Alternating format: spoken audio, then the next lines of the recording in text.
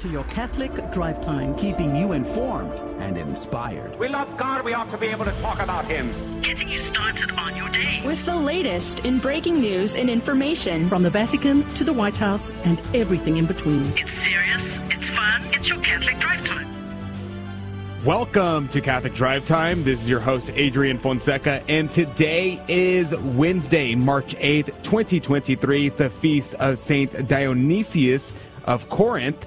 He was a bishop in the 2nd century who wrote many letters to bishops and individuals. He exhibited great virtue and erudition.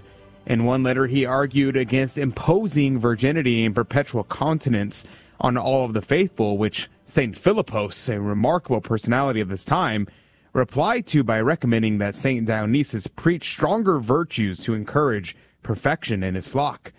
Later, in a letter to Pope Soter, Saint Dionysius cursed those who had corrupted his letters to the Pope to favor their interests in bad doctrine.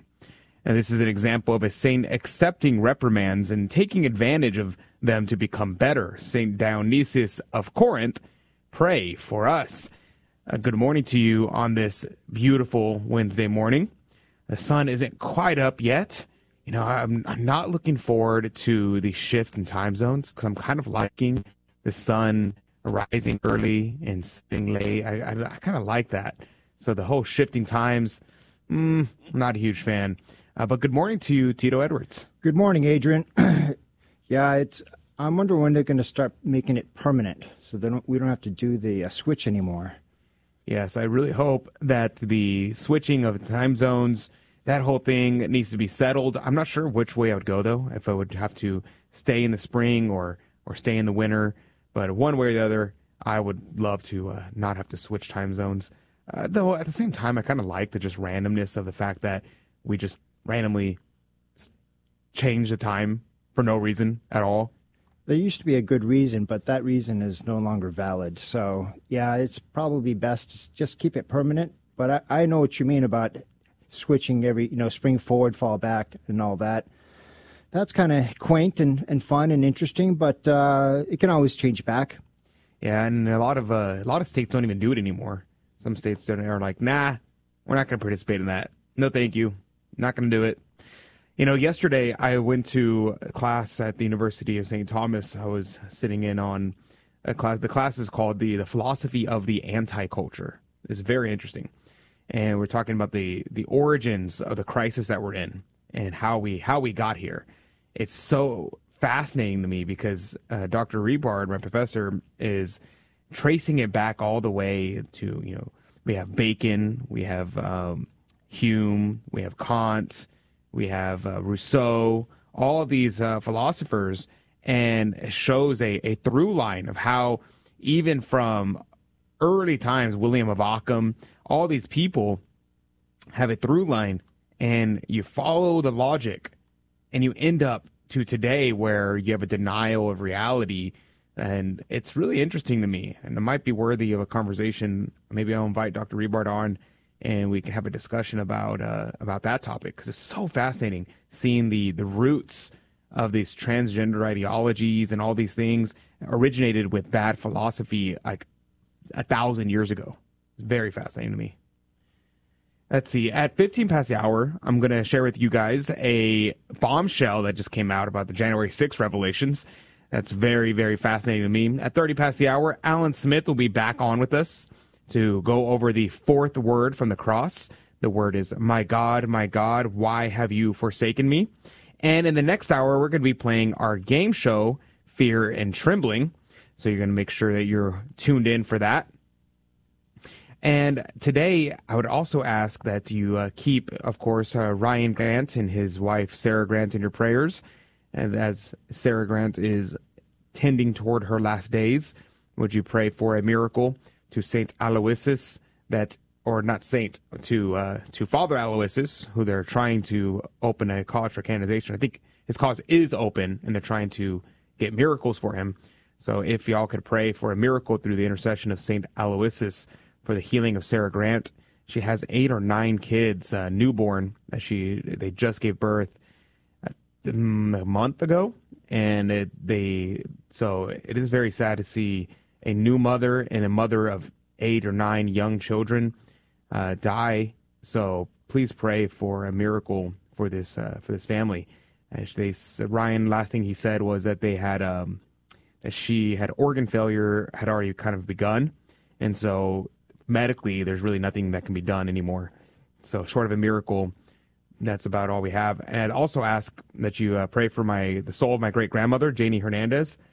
Today is her visitation, so I'm going to be heading over to there later this day, and then tomorrow is going to be her funeral. So if you pray for the repose of her soul, I'd be very grateful to you for that as well.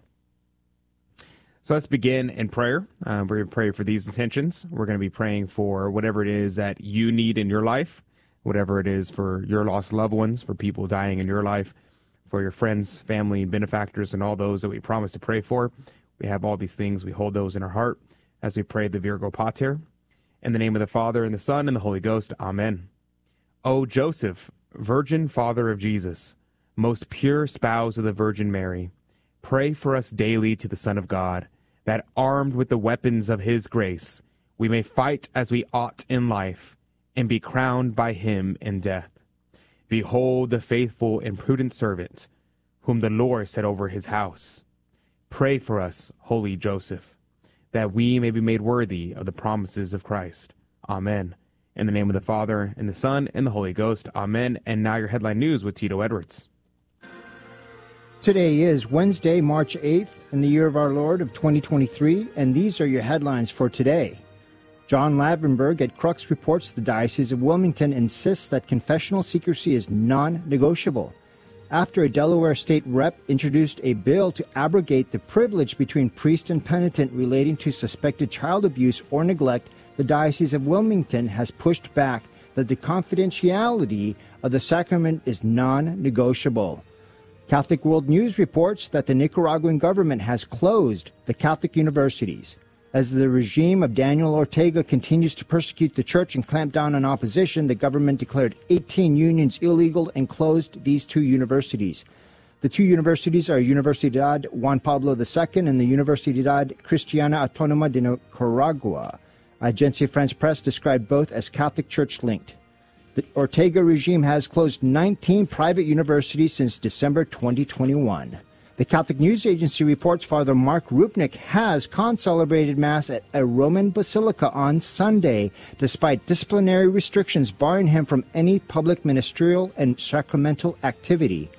The influential Jesuit artist, who has been accused of abusing numerous women, religious, and abuse in the confessional, also spoke about his artistic work to a group at the Lateran Basilica in January, again in apparent violation of an order that he may not engage in any public artistic activity, especially in relation to religious structures.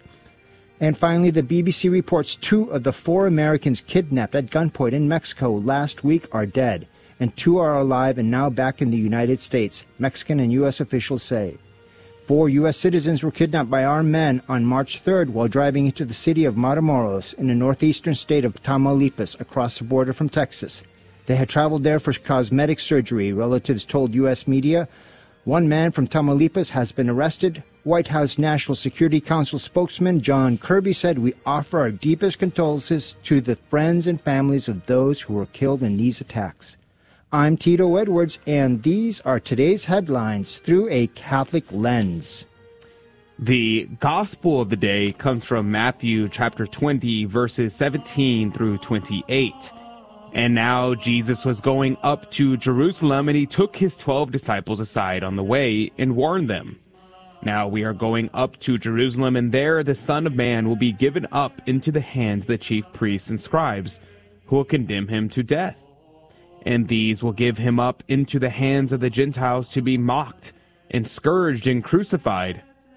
But on the 3rd day he will rise again." Thereupon the sons of Zebedee brought them to him, falling on her knees to make a request of him. And when he asked her, "What is thy will?" she said to him, "Here are my 2 sons. Grant that in thy kingdom one may take his place on thy right hand, and the other on thy left." But Jesus answered, "You do not know what it is you ask. Have you strength to drink the cup that I am to drink of?" They said, "We have." And he told them, You shall indeed drink of my cup, but a place on my right hand or my left is not mine to give. It is for those for whom my Father has destined it." The 10 others were angry with the 2 brethren when they heard this. But Jesus called them to him and said, "You know that among the Gentiles, those who bear rule lord it over them, and great men vaunt their power over them. With you it must be otherwise. Whoever would be a great man among you must be your servant, and whoever has a mind to be first among you must be your slave. So it is the Son of Man did not come to have service done him. He came to serve others, and to give his life as a ransom for the lives of many." The Gospel of the Lord. Praise to you, Lord Jesus Christ. Yes, there's many things to note in this passage from the Gospel today. One thing that I thought was interesting just to point out at the beginning here is that our Lord says here that for us, namely the apostles, namely their successors, which are the bishops, or prelates, he says for them, you must be otherwise. That if you have great power, if you are put in charge over other people, you do not lord it over your subjects. You do not vaunt your power over them. But instead, we, as Christians, when we have power, especially here we're talking about the bishops, they must be servants. Just keep that in mind whenever we see different prelates, different priests, and different people in the hierarchy vaunting their power and expressing their power as if they were tyrants. This is not the way that our Lord has asked that the bishops vaunt their power, because our Lord rightly gives them this power, but it is their duty to obey the commandments of our Lord and say that you must be a servant and not lord your power and vaunt your power over those who are subject to you. Cornelius a Lapide says that morally Christ often repeats the mention of his passion, that he might commend his love to them, and they might love in return and repay love for love and blood for blood and death for death.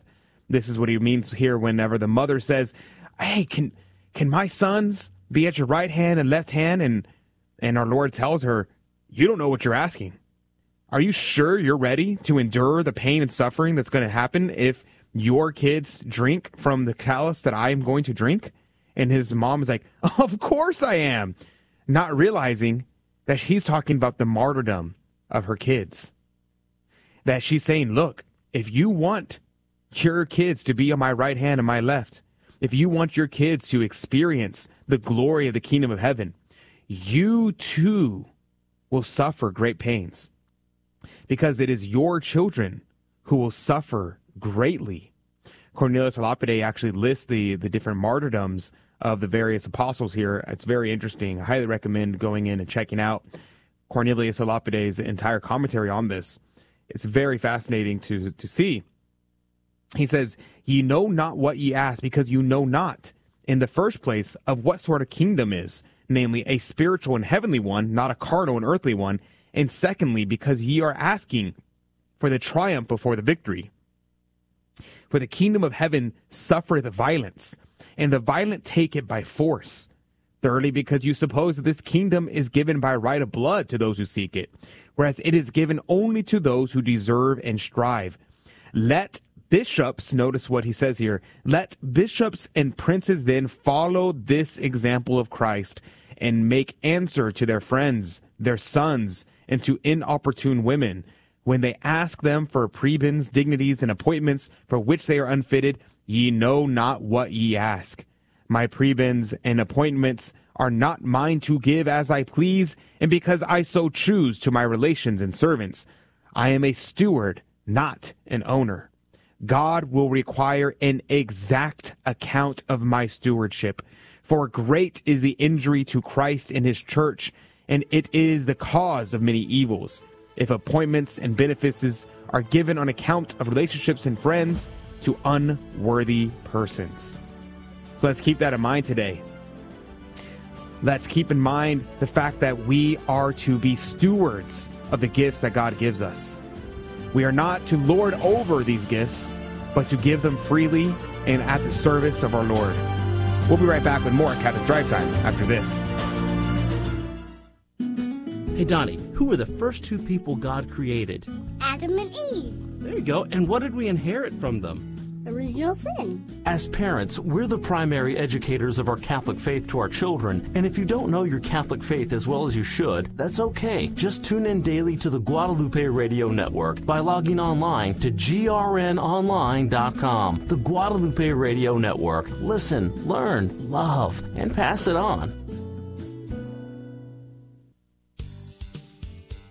Hello, this is Steve Gleason with your one-minute tool for Catholic evangelism. Here's the question for your non-Catholic friend. According to the American court system, can a jury of 12 citizens who are of varying moral beliefs, backgrounds, and persuasions objectively deem a person not guilty who actually committed the crime? Well, here's your 3 best friendship tools for Catholic evangelism. Number 1, church law. In the same manner, the Apostolic College, who are the unique inheritors of the Catholic Church authority, were also granted that same power. Secondly, certain limitations. The court of 12, called a jury, can only grant acquittal or guilt. The Apostolic College, proceeding from the 12 apostles, can declare a third position, that being innocence, different from acquittal. And thirdly, a tough comeback. The jury of 12 wields frightening power that changes lives. The church also wields magnificent power that changes guilt into forgiveness and pardon. Is your Bible church obedient to James chapter 5, which says, "Call for the elders of the church, and if he has committed sins, he will be forgiven." So if you ask your pastor to provide weekly opportunities to confess sins, will he?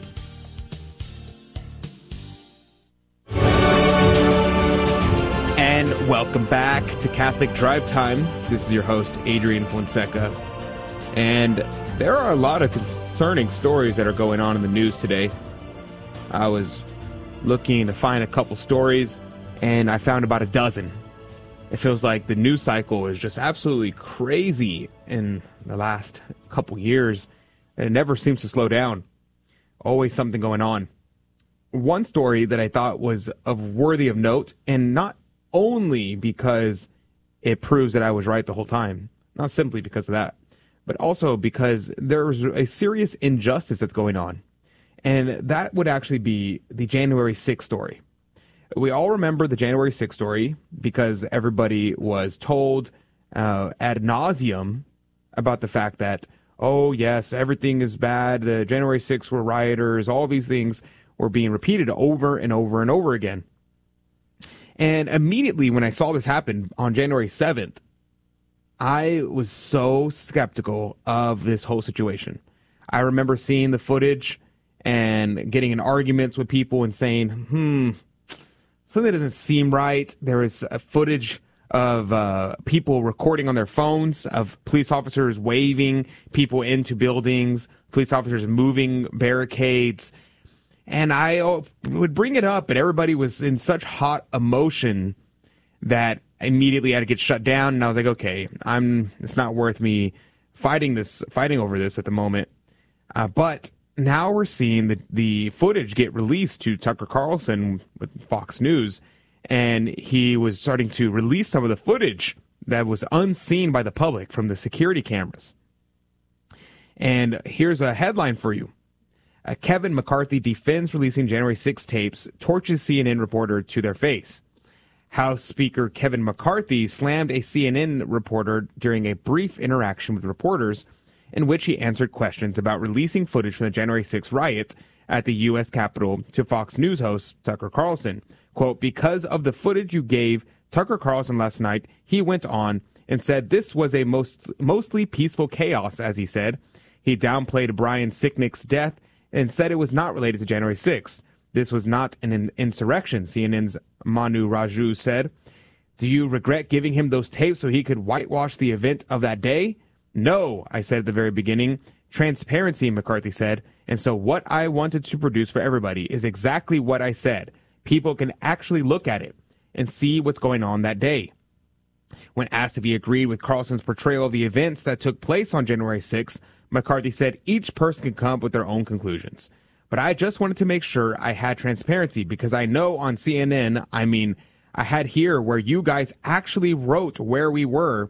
McCarthy continued as he held up the printed off CNN report. "This was a secret location. I don't know if you got concerned by that. I don't even know from a point of view of a security if we could ever be taken there again. But when you broke that at CNN, there was a real concern to a lot of people." And so McCarthy here is very clearly making the point that all he wanted is transparency. All he wanted was to get the footage out there so people could see what was going on. And if you go and you look up that footage and you watch that footage, you see the guy with the horn hat, the guy that everybody was making fun of, and rightly so. The guy definitely looked kind of ridiculous, walking off at the podium. Definitely weird, definitely strange. But if you watch the security footage, he was welcomed in to the Capitol building. They led him around the Capitol building. They were trying to open doors to basically giving him a tour of the place. And then the horn hat guy with all the paint and everything, he went up and gave a speech where he prayed. And during his prayer, he thanked God for the great Capitol police officers who were helping him. This doesn't sound like a guy who was resisting arrest and fought his way through to get in and put the lives in danger of the Capitol Police. And also you notice when you're watching the footage that he walks past Capitol security. And what do? Nothing. They don't do anything. They don't try to stop him. And many people are saying, well, they were scared for their lives, so that's what they didn't do. They were overwhelmed with tons of people. Not in this circumstance. Maybe in other places around the Capitol, they were overwhelmed and there was no way that they could handle anything. They would be putting their lives at risk. In this particular circumstance, there was not a lot of people around. It would have been very easy for them to just arrest the guy right there and then. Yeah. And yet this guy goes to prison for 3 years. Yeah, that's 3 years for being waved in. That Capitol Police and the ushers actually were doing something. They were waving him in, telling him, come along. Not only that, I remember the days after, they did show footage of people milling about between the roped lines, walking in orderly fashion through the hallways of the Capitol building. They weren't running around and jumping over the ropes. They were within the ropes. And security was in there with their hands in their pockets, just like another day. Yes. And that is a very important point because what did we see? We saw, like you said, we saw them just being very orderly. And so that's kind of why Tucker Carlson kind of narrates it as such. He's like, mostly peaceful chaos. Because it was chaos. There's tons of things going on all over the place. But it clearly was not an insurrection. If anything, the guy should be charged with, I don't even know what he should be charged with because he was welcomed into us. I was going to say breaking and entering, but he didn't break and enter. They welcomed him in. I was going to say, I guess the only thing really that he could be charged with, in my opinion, I'm not a legal expert by any means, but from just when I'm looking at, it appears the only thing he did legally wrong would probably be stealing the podium. Which now I'm kind of curious. Did the Capitol Police tell him, hey, why don't you just take this podium? Just here you go. I wouldn't be surprised if we find that out later. Yeah. What's the most disturbing of any of this? Not the misleading by the media and the narrative that was being put out there. What is most disturbing to me are the heavy sentences of 3, 4, 10, 12 years of people just innocently walking in and out. Yes, some were climbing the steps and the walls, but nobody was shoving police officers. Nobody were waving guns. Nobody was tying up and hog tying the security over there. I think maybe a slap on the wrist and a warning would have been sufficient enough for the overwhelming majority that if they did anything wrong at all. But the sentences that are being handed down and the waiting period for their trials, they're being put in 23-hour seclusion cells and treated as if they were America's most wanted. Yeah, it's very concerning. And like you said, the thing that's most concerning about this is the fact that this is an injustice, that this has to be rectified, that so many people had the FBI sicked on them. People who weren't even involved in the entering of the Capitol building, better yet, the people who were welcomed into the Capitol building. These people were tried, were interrogated, were attacked. They had to hire lawyers. I know people who had to hire lawyers because they were present at the rally itself, but they didn't participate in anything else. But they were just present at the rally.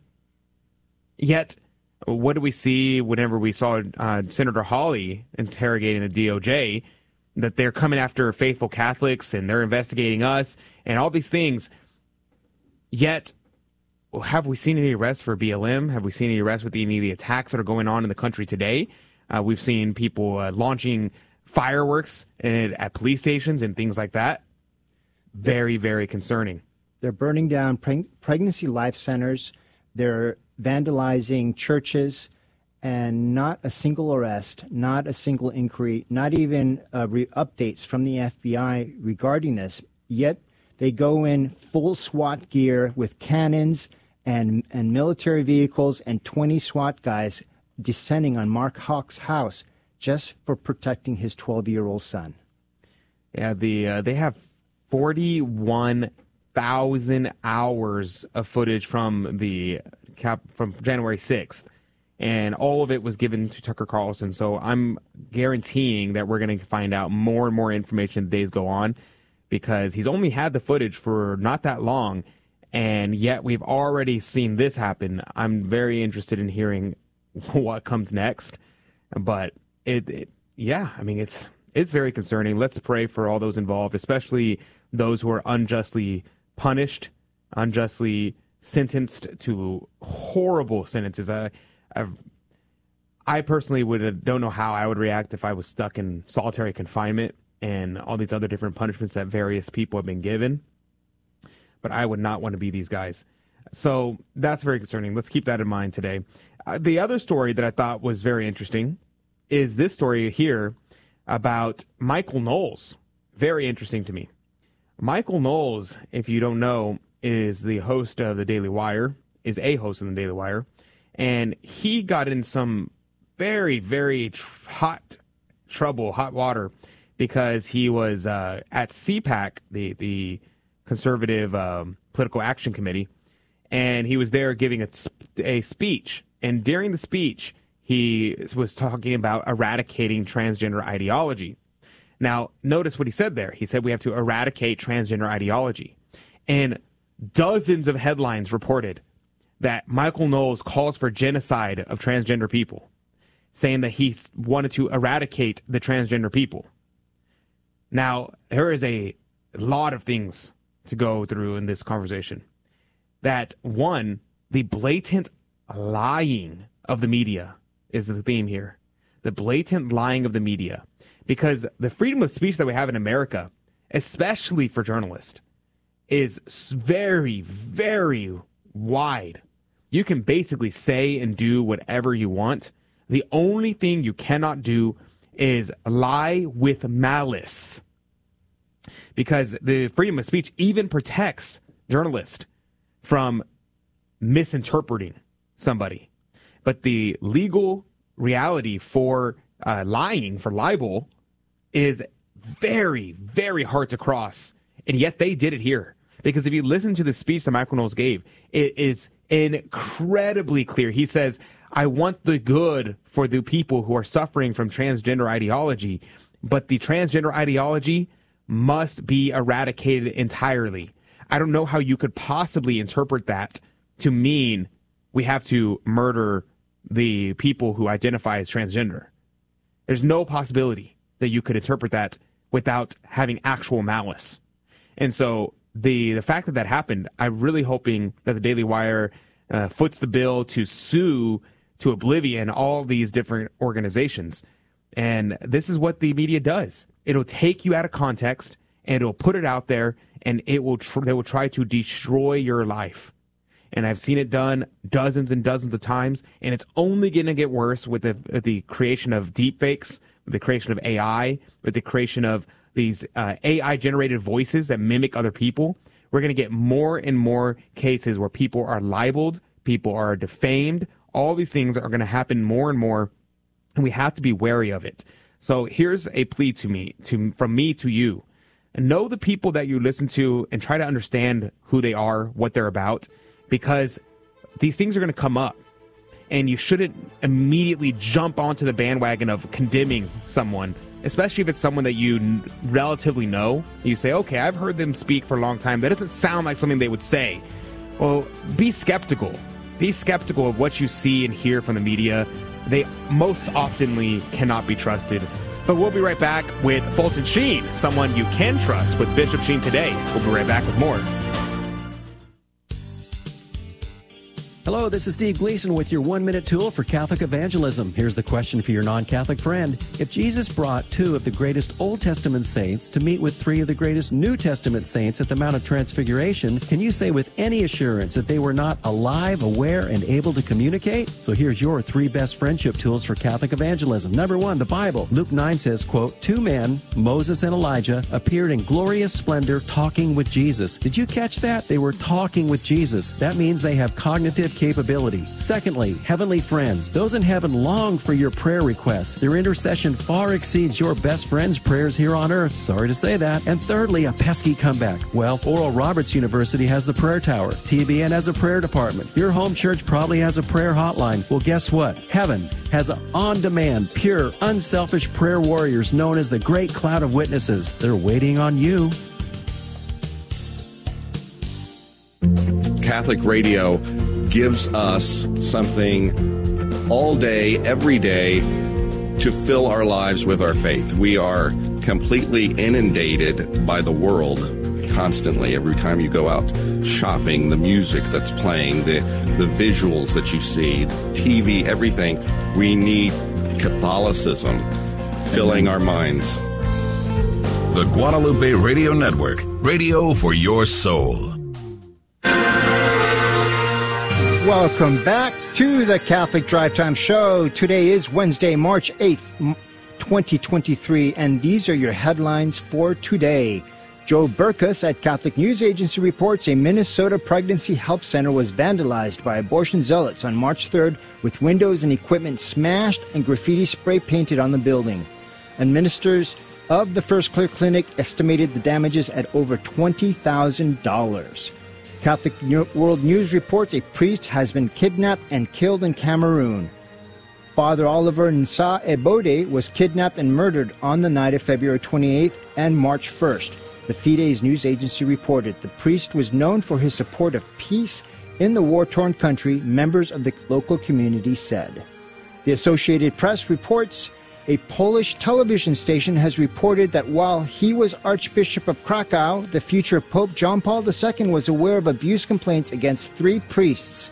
Then Archbishop Wojtyła did not refer the complaints to the officials of the government, which was anxious to discredit the church. He did send one of the priests to live in a monastery. 2 of the priests mentioned in the TV report were later convicted of sexual abuse. And finally, the Associated Press reports Oklahoma voters rejected a state question on Tuesday to allow for the recreational use of marijuana, following a lit blitz of opposition from faith leaders, law enforcement, and prosecutors. Oklahoma would have been the 22nd state to admit and legalize adult use of cannabis and join other conservative states. Republican Governor Kevin Stitt and many of the state's GOP legislators, including nearly every Republican senator, opposed the idea. Former Governor Frank Keating, an ex-FBI agent, and Terry White, the former head of Oklahoma Department of Mental Health and Substance Abuse Services, led the No campaign. I'm Tito Edwards, and these are today's headlines through a Catholic lens. Thank you, Tito, for keeping us up to date. A couple of notes real quickly before we jump in our conversation with Alan Smith with Bishop Sheen today is Kim Sunderman's son. She's a faithful listener of Catholic Drive Time and a volunteer here at the Guadalupe Radio Network. So we're very grateful for Kim Sunderman and her family. As her son's Courage, it's his 18th birthday today, so happy birthday to Courage. He's going to be going to my alma mater. So he's going to be going to the University of St. Thomas in Houston. Very cool. Very cool. And True Win commented on our YouTube page and said, please pray for our kids who have gender dysphoria. Let them love and accept their bodies. No one is born in the wrong body.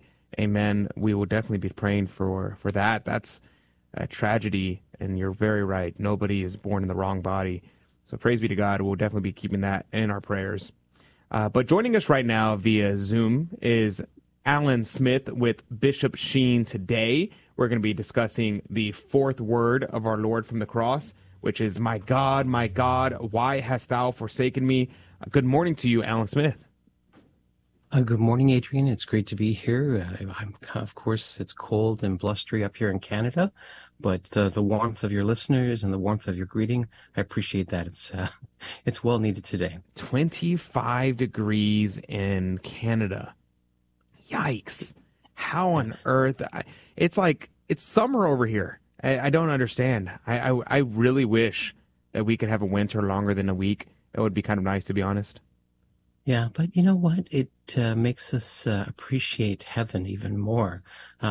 This little, some people might say it's a bit of hell on earth, but it's not. I mean, cold, people take cold showers during Lent, right? Well, I just wake up to a cold air and just see how much snow do I have to shovel in my part of Canada. There are parts of Canada that have milder weather and some that have even more inclement weather than me. So I just count my blessings every day. So God is good. God is good. Amen. Well, let's jump into Fulton Sheen here. Speaking of the weather, my God, why hast thou forsaken me? Fulton Sheen, when he talks about this, I find it very fascinating because this always was a passage that was a little confusing to me.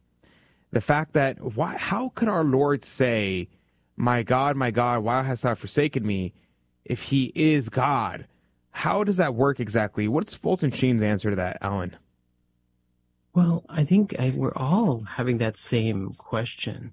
Why would God even, Jesus being God, say to God, why have you forsaken me? But, when Fulton Sheen unpacks those words from sacred scripture, again, every year he spoke on a different theme, applying the word, my God, why have you forsaken me, to, say, the parts of the Mass or to Our Lady or to the Beatitudes or the virtue.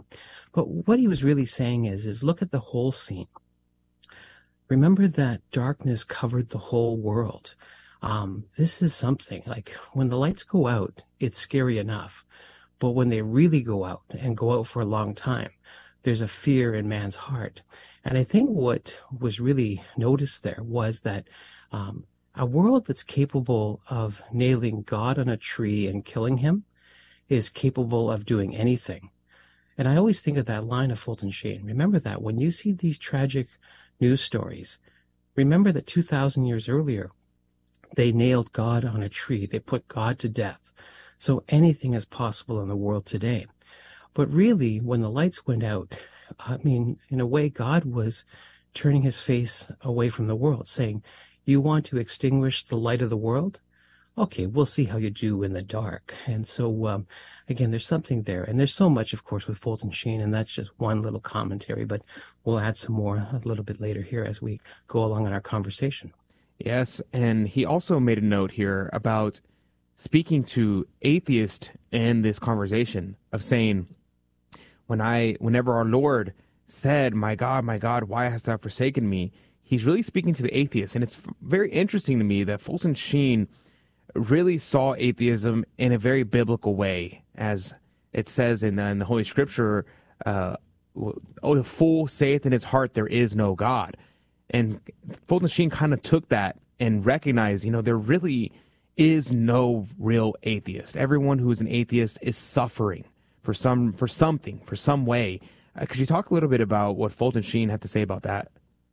Yeah, I think what he did in an honest assessment of atheists is he says, they still half believe in God. They can't really deny God. And they almost, I think one word or one line he says often is they sleep with one eye open half the time because they do. And the new atheism today, and I think this is what we experience, is one more of an attack on the church. They hate what we represent as our Lord's followers.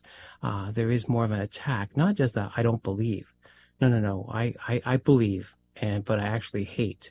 And Fulton Sheen, in many of his writings, talks about how the communists especially would break into churches and say to the nuns, where's that sacred bread that you believe in? We want to destroy it. Well, if you didn't believe in that, why would you want to destroy it? So they do believe. So, and I think this is what our Lord was doing. He was shedding his last few drops of blood for mankind. especially for the atheist. And I think what Fulton Sheen really tries to talk about is the sin of pride. And in many times, atheism is an intellectual pride, just saying, no, I know more than you do.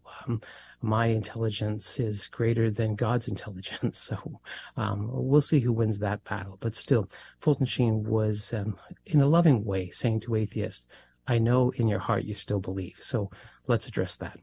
You know, it's interesting you brought that up as a sort of an intellectual pride, because then we get into Fulton Sheen talking about the story of Job and saying that the story of Job is a prefigurement of Good Friday, that the wounds of Job are leading to the Good Friday. And I found that to be so fascinating to think about, especially whenever we look at the lives of saints who many times suffered horrible, horrible things. And they would rightly be able to say, my God, why hast thou forsaken me? And yet they rejoiced in the sufferings. Could you talk a little bit about that? Yeah, I think this idea of one of the most quoted lines of Fulton Sheen is that line, there is no Easter Sunday unless we have a Good Friday. And we have to remind ourselves that pain and suffering is part of this journey. And even our Lord is allowed to ask God a question, my God, why? And it's okay for us to ask the why.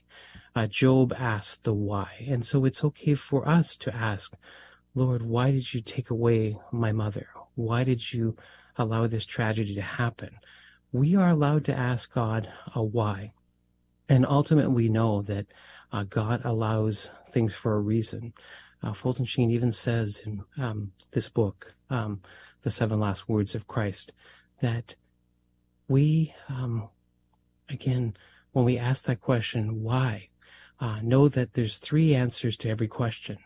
Sometimes God says yes to our request. Sometimes he says no. And sometimes he says, wait.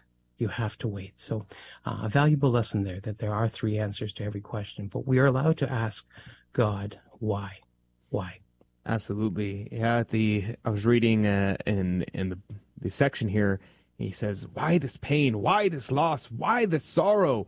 And he says that God is good and he wills what is best for my soul. Yet it feels whenever our suffering comes that we echo those words, my God, why hast thou forsaken me? But our Lord has granted us this great grace to know that we don't have a God who doesn't understand us. We have a God who himself has abandoned on the cross, and we can trust him. We can trust him when dark doubts assail thee. Trust him when trust is small. Trust him when simple. To trust him is the hardest thing of all. We'll be right back with more from Bishop Sheen today, Alan Smith, when we come back.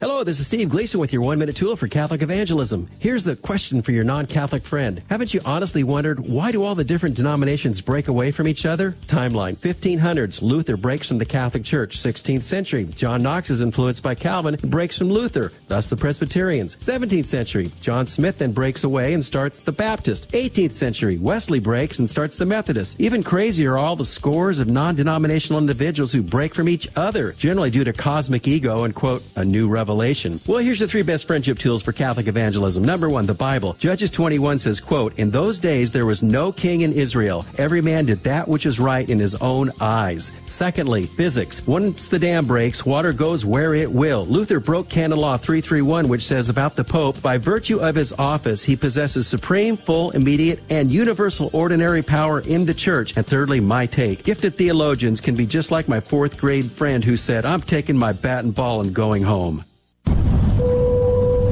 Ladies and gentlemen, this is your captain speaking. We're currently cruising at 39,000 feet. We'll turn that seatbelt sign on for you and let you move about the cabin.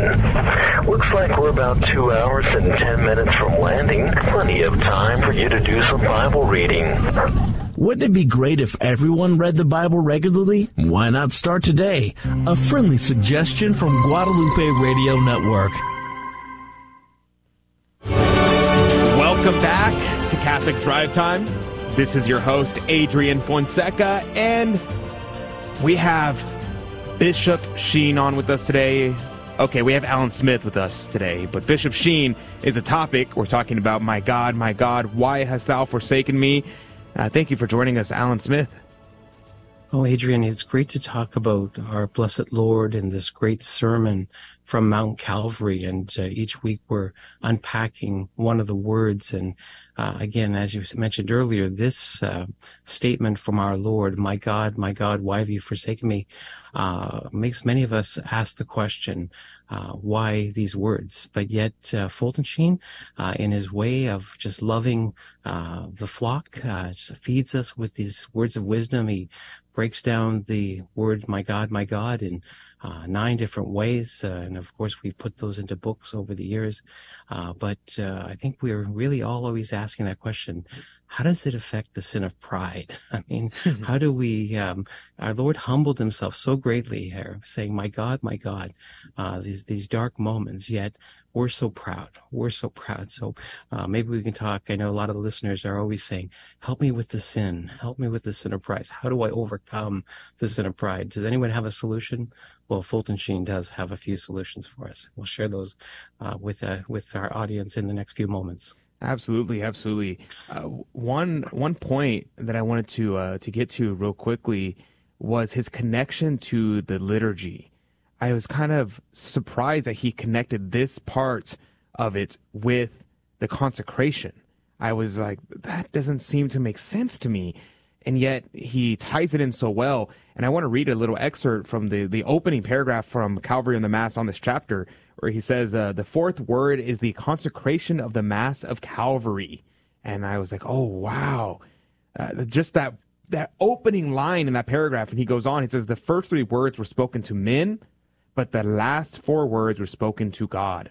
We are now in the final stage of the Passion. In the 4th word in all the universe, there is but God and himself. This is the hour of darkness. Suddenly, out of its blackness, the silence is broken by a cry so terrible, so unforgettable, that even those who did not understand the dialect remembered the strange tones. Eli, Eli, lama sabachthani. They recorded it so, a rough rendering of the Hebrew, because they could never get the sound of those tones out of their ears all the days of their life. Such a vivid description of that scene, and connecting it over to the consecration of the Mass of Calvary. Could you explain that, open that up for us? Yes, and I think this is what Fulton Sheen did in the whole book, The Calvary and the Mass. He wanted us to, many people complain, I don't get much out of the Mass, or I'm a little bit distracted at Mass. Well, if you realize that Calvary and the Mass are so connected, that the Mass is Calvary reenacted. And again, you'll go through the 7 last words and see how they're part of each, they all connect to the parts of the Mass. But in that regards, my God, why have you forsaken me, and the consecration, think about it. Our Lord was shedding his last few drops of blood because he wanted to redeem souls. And yet, at that part of the Mass, the priest is saying, this is my body, this is my blood, shed in redemption for your sins. A beautiful love story there. And yet we sometimes, when we follow through the Mass, we get that opportunity to unite ourselves to Christ. Fulton Sheen says that on Calvary, Christ was alone, but at the Mass, we're there with him. And so we say those words during the elevation of the host, my Lord and my God. This is my body. Take it, Lord. We give it. I unite it to you. And so it's that beautiful time to unite ourselves to God, because truly at the Mass, we're with him. But Calvary, he was alone. But again, he's shedding his blood. And I think of those words. I think of Our Lady and how, when we say at Mass, this is my body, this is my blood, you're my Lord, you're my God. Yet Our Lady can truly say those words, this is my body, this is my blood, because she came from him. So that beautiful connection of Our Lady and our blessed Lord, but still you see that connection between the consecration of our Lord shedding his last few drops of blood and the 4th word from the cross, my God, why have you forsaken me? Hi, Ellen. This is Tito. You mentioned about uniting ourselves with God, with Jesus, when he's saying, my God, why have you have forsaken me in the liturgy during the consecration. Could you expand a little bit on that? Because I know, from the little bit I know of theology, when that is occurring in Mass, and I'm like, I feel like I am like Job, just suffering a lot in my own personal problems, I think of, when I can remember, I think of offering up my sufferings too at that moment. Okay, could you just explain that just a little bit to our audience? Right. Yeah. In another book, The Priest is Not His Own, Fulton Sheen wrote, he talked about Jacob's ladder and how it's this beautiful ladder that comes down from heaven, and it actually, you can see it going right to the altar of God, in that it's this way of transporting our prayers, our sufferings, our joys. The priest lifts up the host. He lifts up the chalice. And with that lifting up comes our intentions that get taken up to heaven. And yet then the graces come down from heaven through that ladder, Jacob's ladder. And he used that as an analogy, because again, our Lord was shedding his blood for us. And I think if we see a little bit earlier in the drama of the Passion, the good thief giving himself in a beautiful way, uniting his suffering to the Lord, and then asking him to remember him. Lord, please remember me. So there's this sense of we don't want to miss this opportunity. And Fulton Sheen talks about wasted opportunities, wasted pain, but also wasted prayer. We miss those opportunities. So this is our opportunity to unite ourselves and to have our prayers offered up during the consecration. All right, Alan, we promised we would talk about the sin of pride and the contrary virtue. So let's discuss that. I said saint, but not yet. Fulton Sheen bringing up the sin of pride. He has a litany of different people and occupations and beliefs that are wrapped up in pride, and how this word from the cross can foster in us the contrary virtue, which is humility, against the sin of pride. Can you tell us a little bit about that? Right.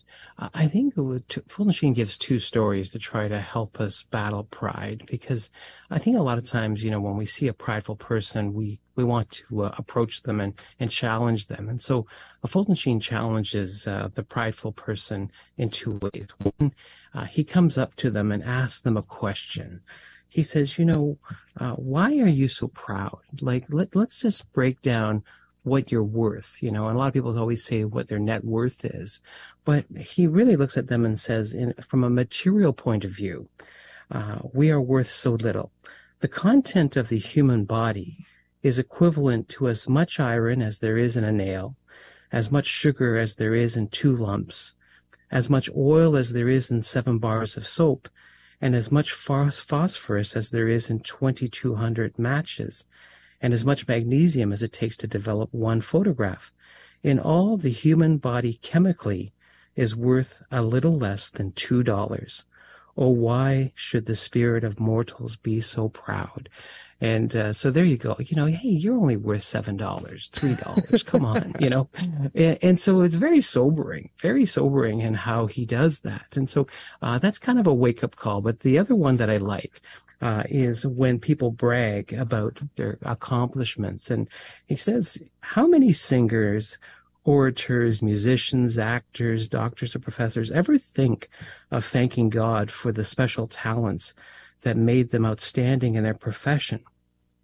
Out of the 10 lepers who were made clean, only 1 returned to give thanks. Were not the 10 made clean? And where are the 9? Probably represents the portion of the ungrateful who do not thank because they are not humble. And so there he's got us on 2 fronts. We don't thank God enough for the talents and the gifts that we have been given, because they all come from God. And sometimes, again, we have to kind of say, what are we really worth? Yet our souls are priceless. They really are. They really are. Yes, for sure. I was thinking while you're saying that, the idea of these celebrities receiving these great gifts to be good actors, to be good singers, to be good dancers, whatever it is, and they do it for the glory of themselves rather than for the glory of God, and how it would actually be a grace if we pray that God take that grace from them in order for them to repent, in order for them to recognize that that gift wasn't theirs, it was God's, and in repentance, they can receive that grace yet again. And I'm thinking of Samson and stories like him, where they had this great grace from God, and yet they sullied it, and by sullying it, they were punished, but by the punishment, they were called to repentance. One other point about humility here, which I thought was very fascinating, was his analogy of the different aspects of our Lord on the cross in reparation for different acts of pride. He says, to atone for false pride of ancestry, he thrusts aside the consolation of divinity. For pride of popularity, he is laughed to scorn. He was cursed upon a tree for pride of snobbery. He is in the company of thieves for pride of wealth. He has denied the ownership of his own deathbed for pride of flesh. And he goes on from there. Could you tell us a little bit about meditating upon our Lord's, the different aspects of our Lord on the cross, and how that can foster humility within us? Right. And again, the key word is reparation. Our Lord suffered so many insults. He just, again, it was with purpose. He was making reparation. I just think of the insults and how they mocked him. And he said, if you be the Christ, come down. If you come down, we'll believe in you. There was a bit of mockery there. And so yet our Lord is, suffering these insults, these injuries for us. And I think this is where we sometimes lose the value and the purpose of the cross. Jesus did it for us. And again, he made reparation, and he gives us that holy example of making reparation. But I think how Fulton Sheen does so beautifully, he always ties in the Word of God to really drive home the message. And remember that scripture, that God does not, we're not to glory in ourselves, for God resists the proud. Remember that. God resists the proud. And I think that can be a scary thought sometimes, but we need to do that. Amen. Amen. Have that humility. Have that humility. Absolutely. And if you're ever in a situation where you're thinking, my God, why hast thou forsaken me? Realize God has not forsaken you. Why? Well, because you can go to Bishop Sheen today and be inspired by great talks, free of charge, all sorts of talks on Fulton Sheen. Just go to Bishop Sheen today and you will be inspired. Plus, tons of books on Fulton Sheen available, opportunities. But we'll be right back with more Catholic Drive Time after this. I worked in pro baseball for a long time, and we play on Sundays. And it was an easy excuse. I took the easy out and just didn't go to Mass. Got caught up in that whole selfishness, that whole, I can do it all. The times when I was struggling were the times I needed God the most. And now that I've come back and accepted God, my world has completely changed. If you've been away from the Catholic Church for any reason, visit CatholicsComeHome.org today.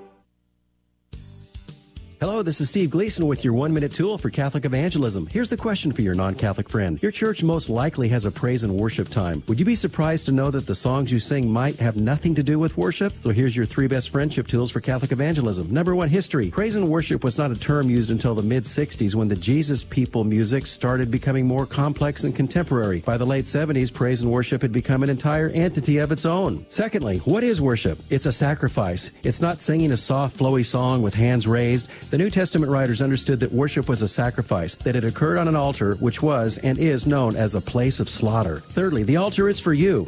Jesus, in the holy sacrifices of the Mass, invites you to participate in his timeless sacrifice of love that truly occurs on the altar. No nightclub effects, no entertainment, no pumped-up emotion. Oh, and please don't register for the next Praise and Worship Global Seminar. Why? Because you can't teach praise and it won't include worship. Yikes.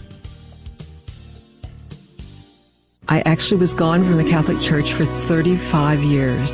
I want to get to heaven. I don't know if I will. I worry about it. But I not only want to get to heaven at the moment of my death, I want to find as much heaven as possible here on earth. So I need help.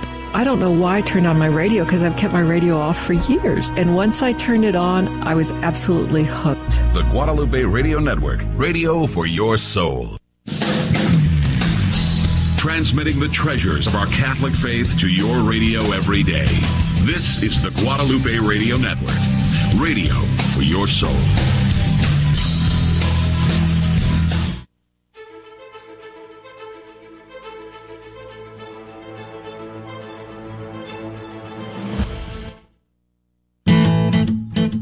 Here at KSHJ, 1430 AM, Houston, Texas, we don't mess with the truth. We hear it, live it, and love it.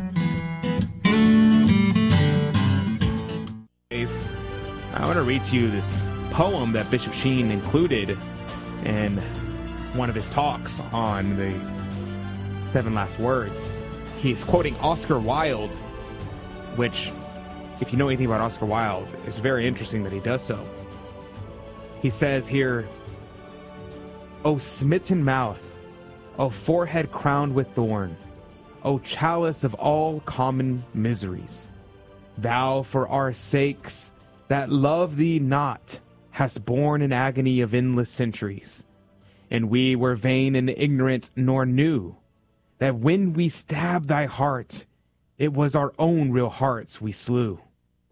Being ourselves the sowers and the seeds, the night that covers and the light that fade, the spear that pierces and the side that bleeds, the lip betraying and the life betrayed.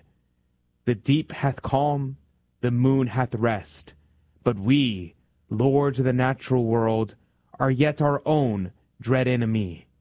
Nay, we are but crucified, and though the bloody sweat falls from our brows like rain, loosen the nails, we shall come down, I know.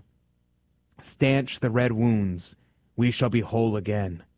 No need have we of hyssop-laden rod. That which is purely human, that is godlike, that is God." Oscar Wilde. It's interesting because Oscar Wilde was a renowned homosexual during his time, which was very scandalous during his time period. And however, toward the end of his life, he actually repented. And it is well known, though it's not taught in schools, people will read his works and they'll talk about how he was a well-known homosexual, but they refuse to also bring up the fact that he was a repentant homosexual, that he died in the bosom of the church, that he repented and he died buried with a crucifix in his hand, a rosary in his hand, and I believe it was a copy of The Life of St. Francis of Assisi written by St. Bonaventure. That Oscar Wilde, he died repentant. What an amazing grace. If you don't think you recognize the name, he's the one who wrote the book, The Importance of Being Earnest, as well as The Picture of Dorian Gray were the two popular ones. Those are the ones that I read in school, and I'm sure most people have read at least something from Oscar Wilde in school. Very, very interesting, very, very beautiful. And thinking about the crowning of thorns, that always is something that I like to meditate upon, especially whenever I think of the crowning of thorns as a means of keeping you away from impure thoughts and custody of the eyes. Because you think of the thorns piercing the head, the skull of Christ, and some people say that it would have went through his skull and pierced into his brain. Yikes. And I think to myself, okay, our Lord suffered that wound. Why did he suffer that wound? What was the importance of that? It was to purify our thoughts with the blood of Christ. It was to keep our thoughts on holy things and to keep our minds away from impure thoughts. And then I think of that blood running down from his forehead, down his face, and probably getting his eyes. And I think, how burning my eyes are when I get sweat in my eyes. Now imagine your forehead is covered in blood and it's flowing down your eyes and it burns your eyes. And I'm thinking, why did our Lord suffer those wounds to his eyes, those burning sensation in his eyes? Well, it was to purify our eyes, that the blood of Christ may wash over our eyes, that we may keep custody of the eyes, that we do not look upon things that we should not look upon. And I think that's what a grace we have there. And every wound of our Lord is for a reason. He did it all for a reason. Nothing was an accident. I like to think about that. And what do you think about that? I think that's a very powerful poem by Oscar Wilde. Throughout his life, he was pondering and considering Catholicism constantly, from my understanding. And so I'm sure he read some of the books, because he did have that book by St. Bonaventure on St. Francis of Assisi on his lap as he was passing away. When a colleague of his asked him why, because he's an Englishman, he's in the UK, British citizen, why are you considering the Catholic Church when you should be an Anglican? And his reply was, now I'm paraphrasing here, well, for gentlemen and respectable people are for Anglicans. It's the scoundrels that I belong to with the Catholic Church. And so he knew who he was. He knew where he could get redemption. He knew, I'm sure he was aware to some degree, the consequences of his sins, the sins that he was committing. And I love conversion stories, and I love his deathbed conversion. I'm not sure if he died on the bed or just days before, but what a powerful influence his poetry, his faith showed to us. Anyone can convert. Anyone can accept Jesus. Jesus accepts everyone, and that's what Catholic means in English, universal, for everyone. Yes, absolutely.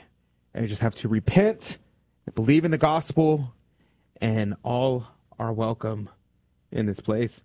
Yes, another thing that's interesting is I've always heard people say how they want a saint who suffered from same-sex attraction. And, that's interesting to think about.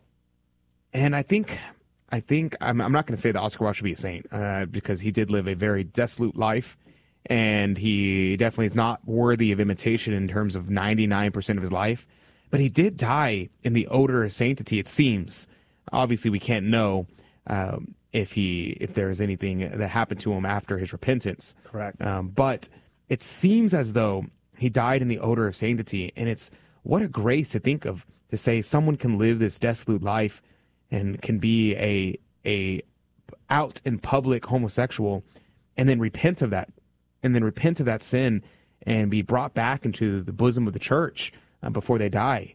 I think what a grace. What a grace. I think so, too. I can't think of any saint who had any same-sex attraction, but I'm sure if we dig hard enough, we may find something close to as an example of that. But, yeah, anyone can repent. We can just allow Jesus to enter our hearts, remove all that hardness, and just be transformed. It's a beautiful story, the ending of his life. So I can't add any more without being redundant. Yeah. So one interesting point that I think is worthy of bringing up in regards to this is the idea that whenever we have these situations in our lives, whether it be a grave sin like sodomy, that's a grave evil. But even if it's something not as grave as that, even if it's something like a habitual lying, a habitual sin that it seems to be a lesser sin, that's still something that we should identify. And during the season of Lent, that is the time to identify these things, to try to examine our lives, examine our days, and find our predominant faults, and then foster the virtues that are contrary to them. So that way we may be repentant. Because part of repentance, which is often forgotten, part of repentance is taking action to avoid doing the sin again. There has to be what is called in theology an amendment of life. It cannot be, repentance is not present if there is no intention of amendment of life. And so, can you be truly sorry if you do not have amendment of life? And so my suggestion to you, obviously, if you have mortal sins that you have on your soul, those things need to be attacked first. You need to identify them and attack those mortal sins and root them out of your life. But even the imperfections in your life, small things, I talk often about I try to purify my language and try not to use words like dude, words like based, the words like things like that are more common, more these words that are less dignified. And I'm trying to purify my vocabulary of these words Why? Not because there's any sin whatsoever. There's not. There's no sin whatsoever in using these words. But it's an imperfection. And I want to start rooting these things out of my life, slowly but surely. And the way to do that is to first identify those imperfections in your life. And once you identify them, say, what causes that? Why is that an imperfection? 1. 2, what causes it? And 3, what is the contrary virtue that should be fostered in its place? And then you develop that, and it leads you to the road of perfection. And I recommend that to everybody. First and foremost, if you're committing mortal sins, and then secondarily, if you're committing venial sins, and then tertiarily, if you are living in various different states of imperfections, things that could be better. You're not committing any sins, but you could be more perfect. As the Lord commanded, be perfect as your Heavenly Father is perfect. Amen. Nothing is impossible with God. We need to remember that one of the most popular saints today from contemporary culture viewed upon is St. Francis of Assisi.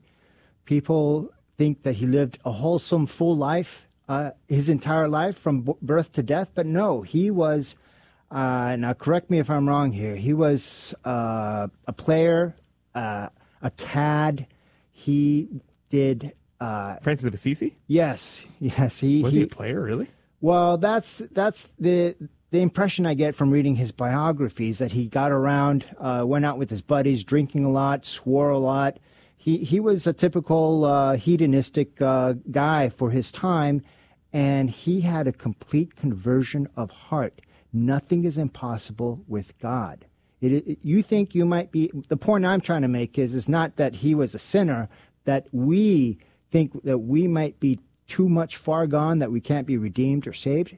That's gobbledygook. You can become redeemed and saved. What you need to do is start thinking and going and looking to Jesus, and start somewhere. Go to church, open a book, the Bible preferably, and start amending your life. And what you were saying about cultivating a virtue to remove a vice, I believe for every vice there's a virtue out there that can be matched, and you can cultivate that to remove that vice. So, yeah, Lent is a time to start identifying your sins, and this is a perfect opportunity to cleanse yourself. That's part of what fasting and abstinence is a denial of self. If you can do that, you can overcome sin. Yes. Fulton Sheen's book, Victory Over Vice, is an excellent place to go for the vices and the contrary virtues. He focuses on the 7 deadly sins and the 7 heavenly virtues. And so those are definitely a good place to go. There's a lot of other places that are more theological, but I think Fulton Sheen's it's very short, it's very concise. You can read it in like a day, and much easier to get through. But it's definitely worthy of looking at. The other places there's another book. I'm trying to think of the name of it. I believe it is Kevin Voss. He has a book on the virtues, and written by, it's inspired by Aquinas. It's based off of Aquinas' commentary on the virtues and vices. I haven't read it myself, so I can't really endorse it. But Kevin Voss, I've read others of his things, and he's always been a good writer, in my opinion. He's also a clinical psychologist. So I think he's a clinical psychologist and a Thomist, which is a pretty rare combination. So I bet that's a really good book as well. I don't remember the name of it. If you look up Kevin Voss, Virtues, I'm sure you'll be able to find it. But maybe that's a good conversation to have. Write that down, Tito. We should get Kevin Vost on to talk about virtues and vices. I like that. Vost. V-O-S-T. Yeah, Kevin Vost. He also has this excellent stuff on memory. Just very fascinating on his memory palace. Very interesting, because that's something else that we kind of have lost, this whole idea of memories. And we all think of today, I have such a terrible memory. But Kevin Vost, as a expert on memory, that's what his PhD was written on, or his doctorate, not his PhD. I think it's a psychology doctorate, was written on memory. So, very interesting. We'll have to have him on. But that leads us to our game show, Fear and Trembling. How do you call in to be part of the show? Well, that's easy. All you got to do is call 877 877-757-9424. That number is 877-757-9424. And you could be on the game show to participate. Just call 877-757-9424. We're right back with more after this short break. Hey, Donnie, when we see Christ on the cross, what do we call that? A crucifix. And who said, preach Christ and Him crucified? St. Paul. As parents, we're the primary educators of our Catholic faith to our children. And if you don't know your Catholic faith as well as you should, that's okay. Just tune in daily to the Guadalupe Radio Network by logging online to grnonline.com. The Guadalupe Radio Network. Listen, learn, love, and pass it on. This is Dale Ahlquist with a Chesterton Minute. What is a patron saint? The classic professions such as soldiers or doctors have patron saints who represent the ideal of soldiering or doctoring.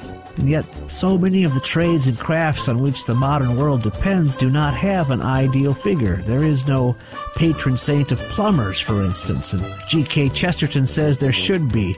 It would be a revolution, for it would inspire each individual plumber to consider that there was once a perfect being who actually did plumb. In the meantime, what do plumbers and the rest of us do? Chesterton says, keep before your eyes the supreme adventure of virtue. If you're kind, think of the man who was kinder than you. That's what is meant by having a patron saint. Want more than a minute? Visit us at chesterton.org. Hey, Donnie, what are the two most important things we receive at Mass? The Christmas scripture. That's right. All right, one more. Who loves you the most? Jesus. That's right. Mary. That's right. They love us too. If you don't educate your children in the faith, who will? Educate yourself and your family by listening daily to the Guadalupe Radio Network, and make sure to get the GRN app by logging online to grnonline.com. Welcome to another round of Fear and Trembling, the Catholic trivia game show that helps you work out your salvation by the seat of your pants. It's a 50-50 chance and prizes are involved. Avoid the weeping and gnashing of teeth. Call now to take your shot. 877-757-9424. 877-757-9424. That's the number to call to be part of the game show Fear and Trembling. And if you don't get on today, remember, there's another opportunity tomorrow. So write down that number, 877-757-9424. If you write that number down, you can be our contestant. You're always welcome to call in early and wait on hold, and you could be the first contestant because we always take the first caller. And the game is very simple. If you never played before, it's very straightforward, easy to play. We have 3 Catholic trivia questions here. And the trick is, I'm not going to actually ask you the question. I'm going to ask Tito, and then I'm going to ask Rudy, and they're going to give me an answer to the question. It's your job to discern who is right and who is wrong, either Rudy or Tito. And that means you have a 50-50 chance. Even if you just guessed, you get a 50-50 chance of getting it right. And each answer that's correct is entered into the coffee cup of Divine Providence to win this week's prize. Tito, what could we win? We can win the prize being offered by Worthy of Agape, a sticker bundle of Auspis Maria stickers. Worthy of Agape is an online store that offers home goods, mass sets, stickers, and apparel. Shop at worthyofagape.com. Worthy of Agape, thank you very much for being our sponsor this week. And yes, definitely check out Worthy of Agape. A lot of really cool things, especially for your kids. I've seen the little saint figurines they have here. Really cool looking. They kind of remind me of the tiny saints, but like they look to be like wooden. It's like peg dolls. And I've seen other people who like to make their own peg dolls, but I'll be honest, I'm not exactly the crafty type. So this seems like a cool idea. Very, very cool. So thank you very much, Worthy of Agape, for being our sponsor this week. And but joining us right now is Sienna. Good morning to you, Sienna. Good morning. Hey, Sienna, are you off to school this morning? No. No? Where are you off to? You got a spring break already? No, I'm going to school. Oh, you are going to school. Okay, Sienna. Sienna, you're calling in. Remind me, you're calling in from Bulverde, Texas? Yes. Very cool, very cool. Praise be to God. How is your family doing? How's Dad? How's siblings? They're okay. Good. Praise be to God. How's your Lent going, Sienna? It's good. It's good. What did you give up? Did you you gave up eating for Lent or not eating for 40 days straight, right? Yeah. No, of course not. No way your dad's letting you not eat at all for 40 days. What are you doing for Lent this year, Sienna?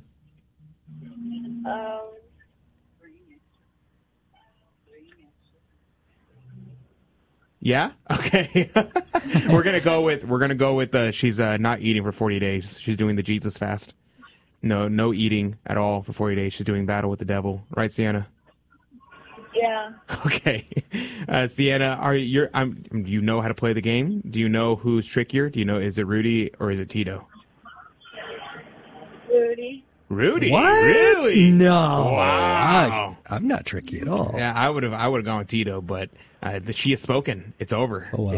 It's settled. Well, Rudy is officially the tricky one. Sienna is a super fan, so true. she does know a little bit more than most. It's true. She's been listening a long time, so she would know. She's heard all your tricks, Rudy. All right, Sienna, you're ready to play the game then, I'm sure. Yes. All right, then let's jump into it. Rudy, we'll go with you, as is our custom. The first question, very easy, very straightforward, makes a lot of sense. Mm. Who is the patron saint of bankers? Now, you may have seen the latest documentary. Mm-hmm. It was actually real footage Right. of this particular saint. Okay. Saint Matthew. Oh. In The Chosen. Oh, that's a documentary. Yes. Oh, people had cameras. Exactly. And Yeah. 33 AD. Yes. Okay. It's a very I'm old following. invention. Right. All right. So you may have noticed he was a banker. He was a tax collector for, that's true. the enemy there. But yeah, he was actually, kind of Nice. playing both sides. People didn't like that very much. But anyway, he then followed Christ, which is Okay. what we should do every day. Amen. Amen. So you're saying that the patron saint of bankers is Saint Matthew, the tax collector. Yes, from the Chosen series. Okay, there you go. That makes sense to me. Tax collector, banker, the connection works. All right, we're going to go with Tito. Tito, Yes, sir. same question to you. Who is the patron saint of bankers? The patron saint of bankers is Saint Scrooge because he was a banker also, and banks were not really established until the early Middle Ages. Okay, I see what Yes. you're saying. So you're saying Saint Scrooge. Saint Scrooge. Which is not necessarily the same Scrooge as Scrooge McDuck. You're talking about... No, you're talking about Dickens Scrooge. Correct. Okay. Yes.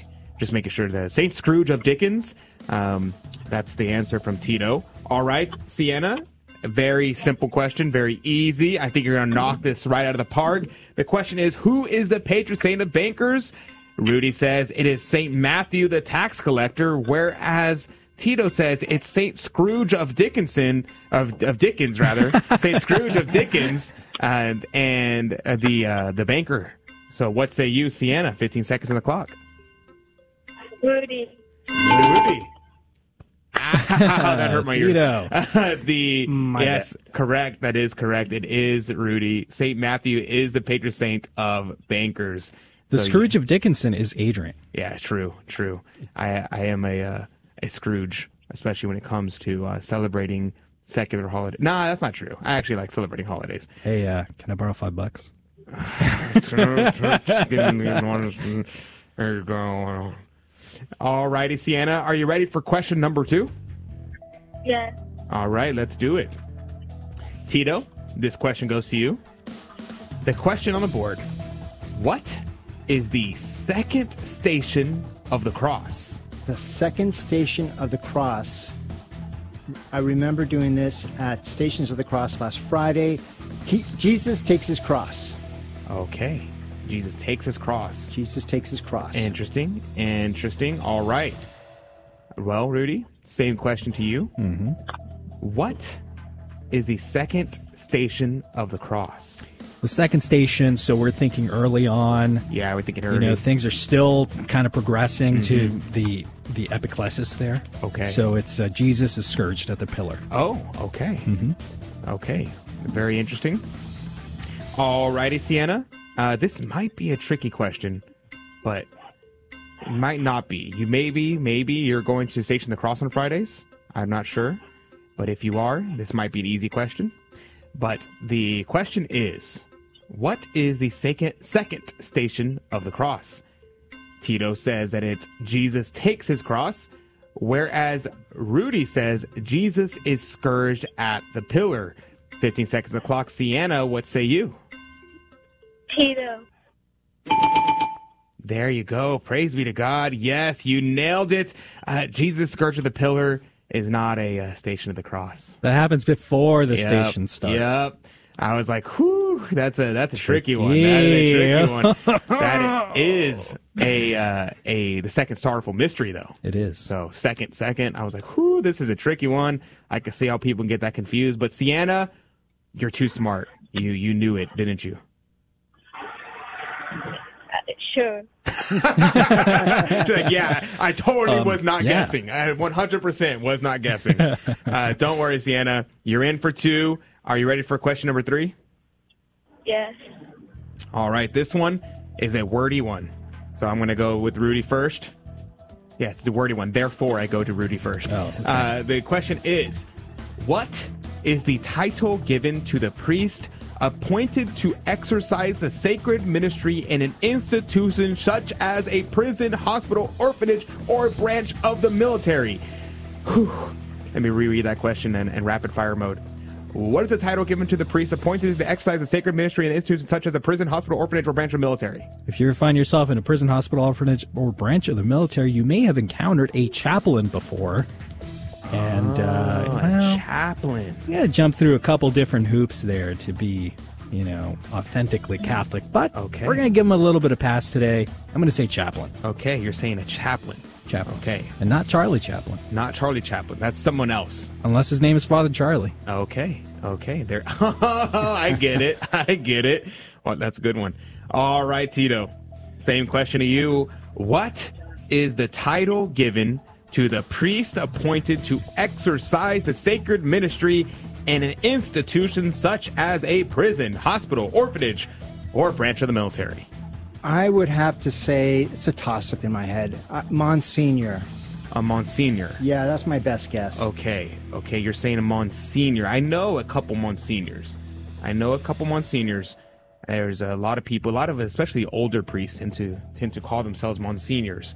But let's go to Sienna. That's who it really matters. Sienna, this question is, what is the title given to the priest appointed to the exercise the sacred ministry in an institution such as the prison, hospital, orphanage, or a branch of the military? Man, I'm exhausted reading that. All right, Sienna, the answers are, you could go with Rudy, who says that it is a chaplain, but not Charlie Chaplin, unless the priest's name is Charlie. It goes with chaplain. Or Tito, who says that it is Monsignor. 15 seconds on the clock. What say you, Sienna? Tito, are you sure? Certain. Are you sure? I don't know. I don't know, she says. Tito, is she right? Ooh, Sienna. That was a tough one. It's okay, Sienna. It's all right. You got 2 out of 3. That's a pretty good odds. You're in the Coffee Cup of Divine Providence twice. The answer is, in fact, a chaplain. A Monsignor is actually a designation that's given to priests of distinction. And a lot of priests who are elderly call themselves Monsignor, where they're not actual Monsignors. It's kind of funny. But the one cool job of a Monsignor is that when the Pope comes to visit your diocese, you're part of his entourage. Pretty cool. Oh, wait, I can't see that one. Based. Based. I'm avoiding it. Well, thank you very much, Sienna. Stay on the line. We're going to put you on hold, and we're going to be getting your contact information. But thank you for calling in, Sienna. God bless you. Thank you. And that's going to do it for Catholic Drive Time. Join us in the after show. We'll be right back. Thank you for joining us on Your Catholic Drive Time, where it is our pleasure to keep you informed and inspired. Join us Monday through Friday at the same time, right here on your favorite Catholic radio station. Don't And to connect with us, just go to facebook.com/Catholic Drive Time. Again, that's facebook.com/Catholic Drive Time. Be sure to share more than just us today. Share Jesus with everyone you meet. Bye now, and God love you.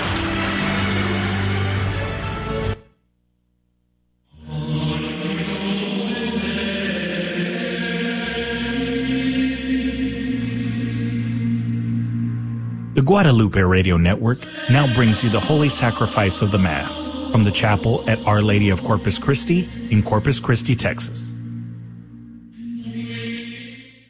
At Our Lady of Corpus Christi, we offer this Holy Sacrifice of the Mass for all of our online viewers and all those listening on the Guadalupe Radio Network.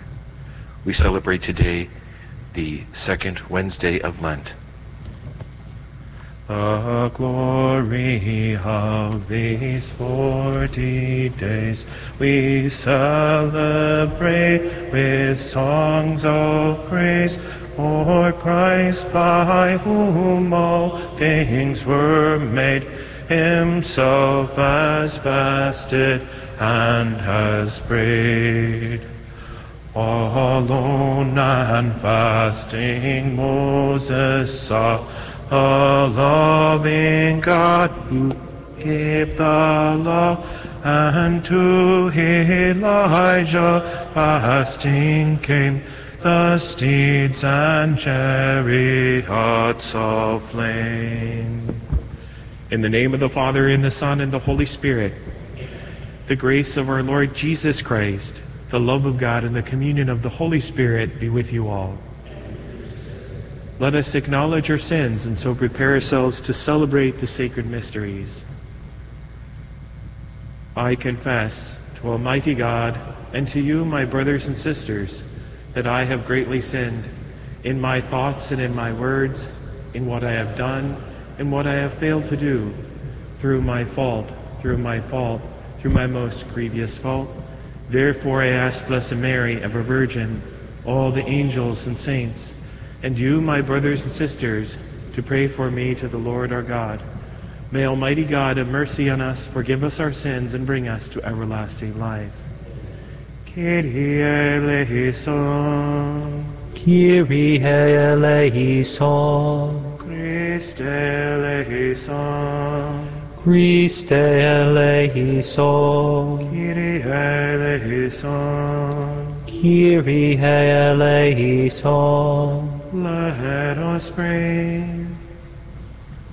Keep your family, O Lord, schooled always in good works, and so comfort them with your protection here, as to lead them graciously to gifts on high, through our Lord Jesus Christ, your Son, who lives and reigns with you in the unity of the Holy Spirit, God forever and ever.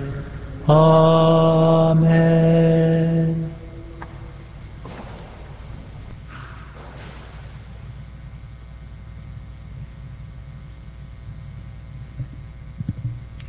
A reading from the book of the prophet Jeremiah. The people of Judah and the citizens of Jerusalem said, "Come, let us contrive a plot against Jeremiah.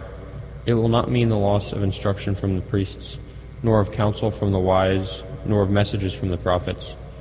And so let us destroy him by his own tongue. Let us carefully note his every word. Heed me, O Lord, and listen to what my adversaries say. Must good be repaid with evil, that they should dig a pit to take my life? Remember that I stood before you to speak in their behalf, to turn away your wrath from them."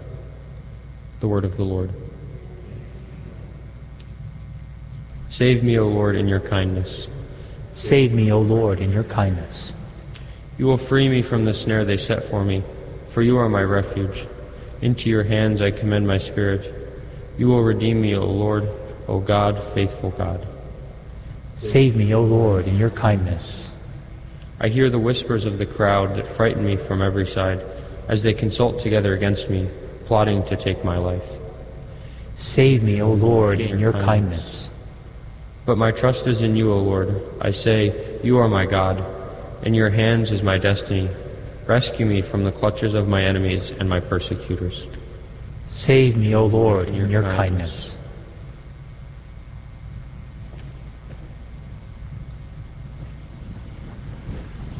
Praise to you, Lord Jesus Christ, King of endless glory. Praise to you, Lord Jesus Christ, King of endless glory. I am the light of the world, says the Lord. Whoever follows me will have the light of life. Praise to you, Lord Jesus Christ, King of endless glory. The Lord be with you. And with your spirit. A reading from the Holy Gospel according to Matthew. Glory to you, O Lord.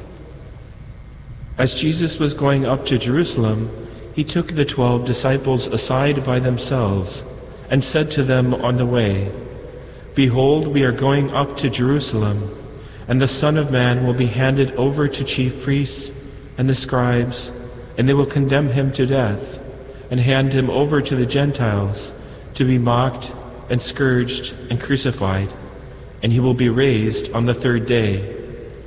Then the mother of the sons of Zebedee approached Jesus with her sons, and did him homage, wishing to ask him for something.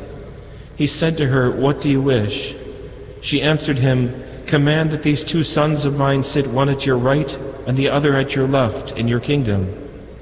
Jesus said in reply, You do not know what you are asking. Can you drink the chalice that I am going to drink? They said to him, We can. He replied, My chalice you will indeed drink, but to sit at my right and at my left, this is not mine to give, but is for those for whom it has been prepared by my Father. When the 10 heard this, they became indignant at the 2 brothers. But Jesus summoned them and said, You know that the rulers of the Gentiles lord it over them, and the great ones make their authority over them felt. But it shall not be so among you. Rather, whoever wishes to be great among you shall be your servant. Whoever wishes to be first among you shall be your slave. Just so, the Son of Man did not come to be served, but to serve, and to give his life as a ransom for many. The Gospel of the Lord. Praise to you, Lord Jesus Christ. In the first reading, we clearly have a plotting against the authentic prophets of Israel. In the Gospel, Jesus tells us the result of the resistance of these prophets is more a matter of fallen human nature, and it was in the chosen people of that time. This should be a kind of lens, a beautiful way. I say beautiful because it's a relief to understand that Jesus knows the fallen nature within his own church. It's a wonderful thing to know that Jesus sees that. He sees what the false prophecy that happens within the chosen people, the resistance to the prophets that happens within the chosen people. And this should be a way for us to deal with this kind of resistance. I know it sounds strange. Resistance to Jesus, even in his own church. And you know, the fact is that Jesus, he resolves it or gives a kind of way of navigating it by humility. Humility is response to your own broken nature and your own resistance to God telling you what you know you got to do. And that's what happens at Lent. As soon as you start walking up that hill, you start to feel all the resistance against turning your life over more and more to God every day in the holy practices of Lent and how you resist them. In fact, at this point in Lent, usually people are saying, I don't know if I did so well in my Lenten practices. I've really been struggling with them. And this is the point where you have to have patience, because it's not as much about fulfilling practices as it is about the actual transformation. And that's what we have to focus on. And there's 4 basic areas where you can see in the church the resistance to God and the need for conversion. And we have to do this together as a church. They are faith, morals, the worship, and apostolate. The 4 areas of the Catechism of the Catholic Church. The 4 main pillars of our faith. And in faith, where people won't believe something. There's Catholics that don't believe in the true presence of the Eucharist, or I don't know if I believe in have this relationship with Blessed Mother Mary, or I don't know if I can believe that the Church has an indefectibility and an infallibility of the magisterium. I don't know if I can believe that. You know, these people that say, I can't fully accept all the articles of faith. And we have to have humility in the face of that. Then there's morals. People will say, I'm Catholic, but they won't act like it. They'll be living in sin. And the most common way we see an attack against morals today is usually like sexual ethics, or people will be living with someone they're not supposed to be living with, or a man living with a man, or whatever kind of resistance to God's grace. Then there's the worship, where you see God has given us the way to worship. Jesus said, do this in memory of me. But people will say, well, I don't know if I'm not able to go to Mass every Sunday. I'm not really sure I can do that. These kind of resistance of the sluggishness of human nature, or with liturgical abuses. They'll do all sorts of weird things in the liturgy instead of what the mind of the Church tells us to do, that this is the way that is a pleasing way to worship God.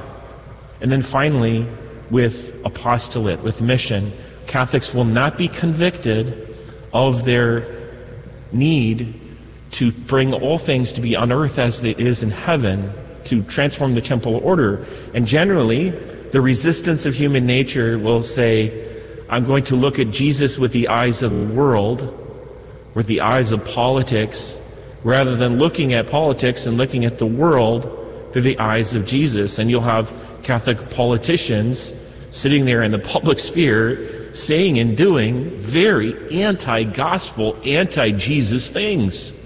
And it's really hard. It's very difficult for Catholics to see that. It's a scandal.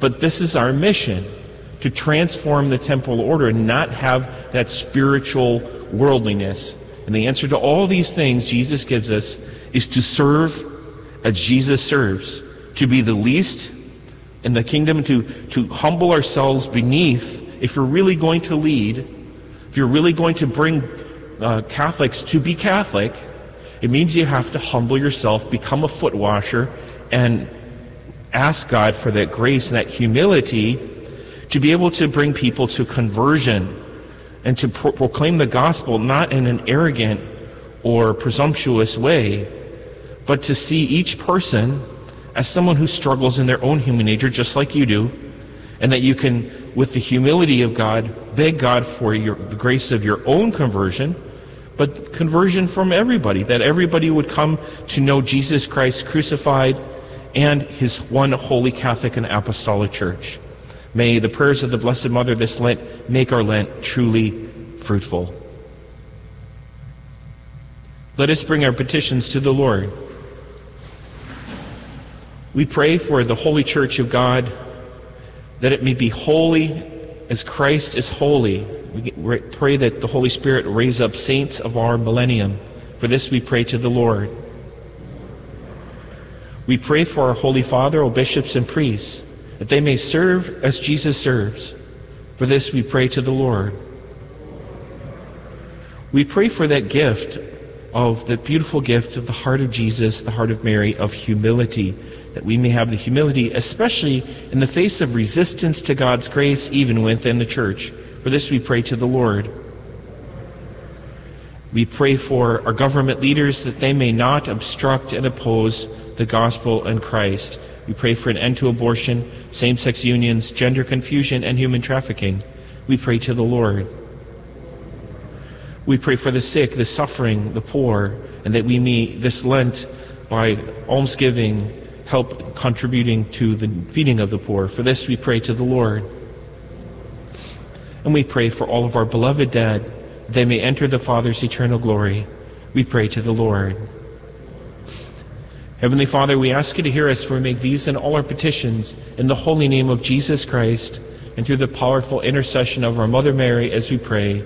Hail Mary, full of grace, the Lord is with thee. Blessed art thou among women, and blessed is the fruit of thy womb, Jesus. Holy Mary, Mother of God, pray for us sinners, now and at the hour of our death. Amen.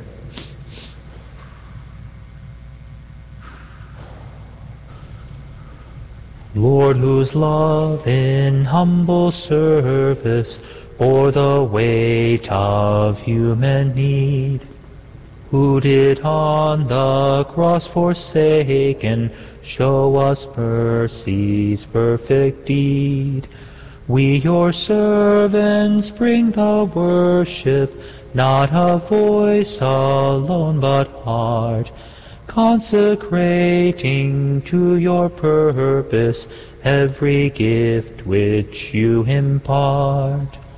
As we worship, grant us vision, till your love's revealing light, till the height and depth and greatness dawns upon our human sight, making known the needs and burdens your compassion bids us bear, stirring us to faithful service, your abundant life to share.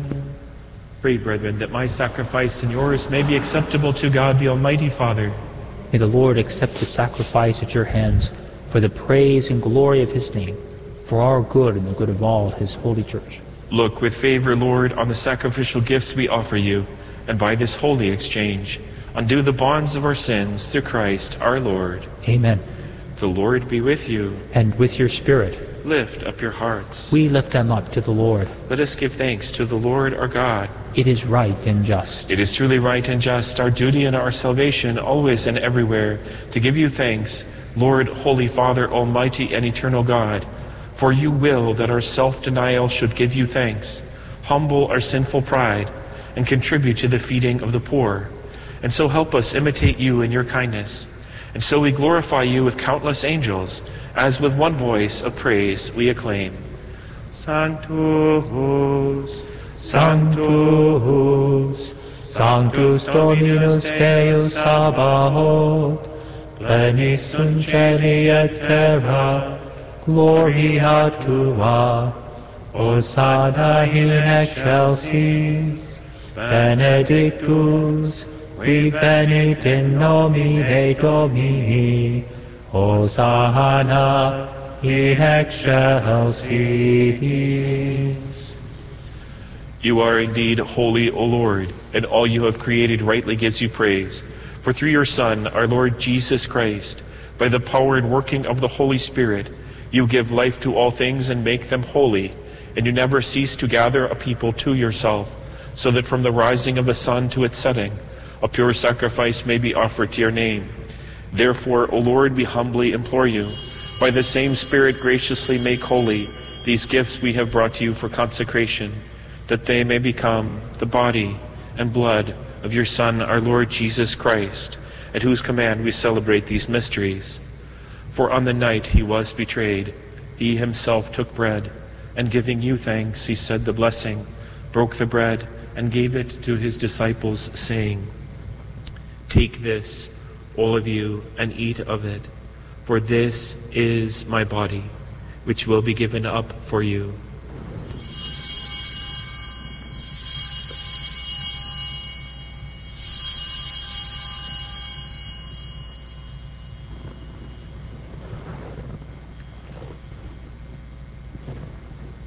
In a similar way, when supper was ended, he took the chalice, and giving you thanks, he said the blessing, and gave the chalice to his disciples, saying, "Take this, all of you, and drink from it, for this is the chalice of my blood, the blood of the new and eternal covenant, which will be poured out for you and for many for the forgiveness of sins.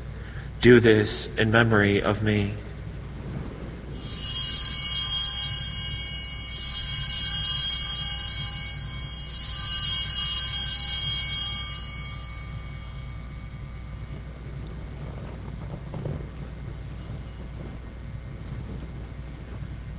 A mystery of faith, we proclaim your death, O Lord, and profess your resurrection until you come again. Therefore, O Lord, as we celebrate the memorial of the saving passion of your Son, his wondrous resurrection and ascension into heaven, and as we look forward to his second coming, we offer you in thanksgiving this holy and living sacrifice. Look, we pray upon the oblation of your church, and recognizing the sacrificial victim, by whose death you will to reconcile us to yourself. Grant that we who are nourished by the body and blood of your Son, and filled with his Holy Spirit, may become one body, one spirit in Christ. May he make of us an eternal offering to you, so that we may obtain an inheritance with your elect, especially with the most blessed Virgin Mary, Mother of God, blessed Joseph, her spouse, with your blessed apostles and glorious martyrs, with Saint John of God, and with all the saints, on whose constant intercession in your presence we rely for unfailing help. May the sacrifice of our reconciliation, we pray, O Lord, advance the peace and salvation of all the world. Be pleased to confirm in faith and charity your pilgrim church on earth, with your servant Francis our Pope, Michael our Bishop, the order of bishops, all the clergy, and the entire people you have gained for your own. Listen graciously to the prayers of this family, whom you summoned before you in your compassion, O merciful Father. Gather to yourself all your children scattered throughout the world, to our departed brothers and sisters, and to all who are pleasing to you at their passing from this life. Give kind admittance to your kingdom. There we hope to enjoy forever the fullness of your glory, through Christ our Lord, through whom you bestow on the world all that is good. Through him and with him and in him, O God, Almighty Father, in the unity of the Holy Spirit, all glory and honor is yours forever and ever.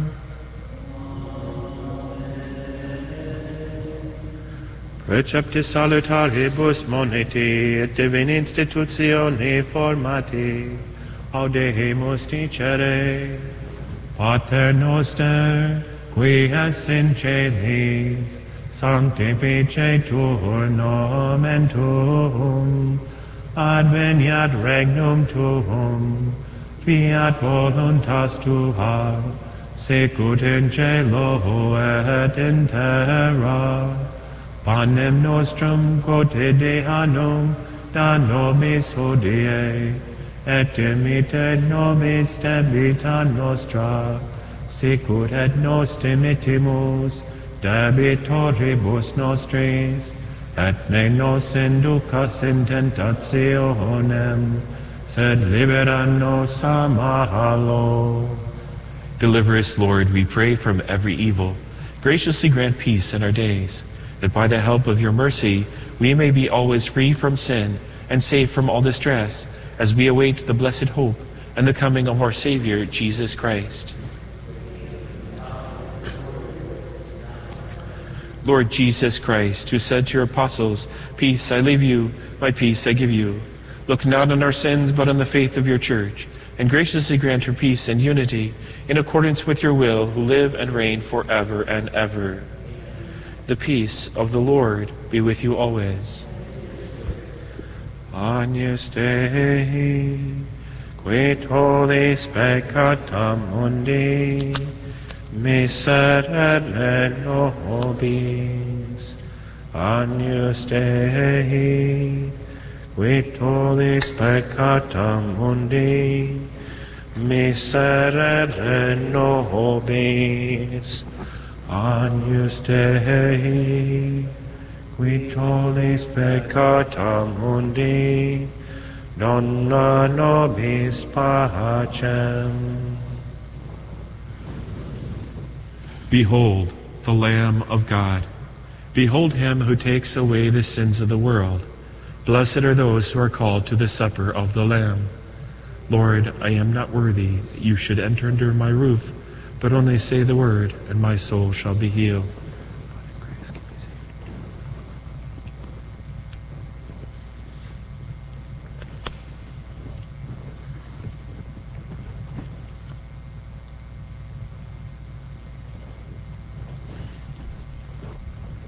Communion Antiphon. The Son of Man did not come to be served, but to serve, and to give his life as a ransom for many. For those who are unable to receive our Lord in Holy Communion, we invite you to pray the act of spiritual communion.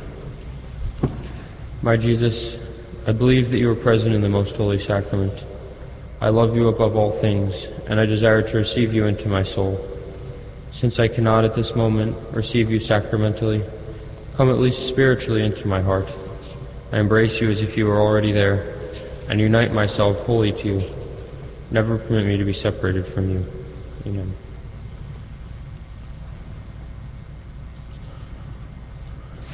O thou who at thy Eucharist did pray, that all thy church might be forever one, grant us at every Eucharist to say, with longing heart and soul, thy will be done.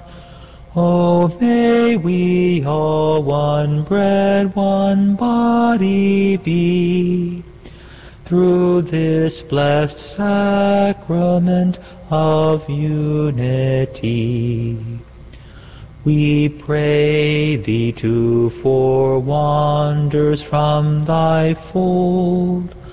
O bring them back, good shepherd of the sheep, back to the faith which saints believed of old, back to the church which still that faith doth keep. Soon may we all one bread, one body be, through this blessed sacrament of unity.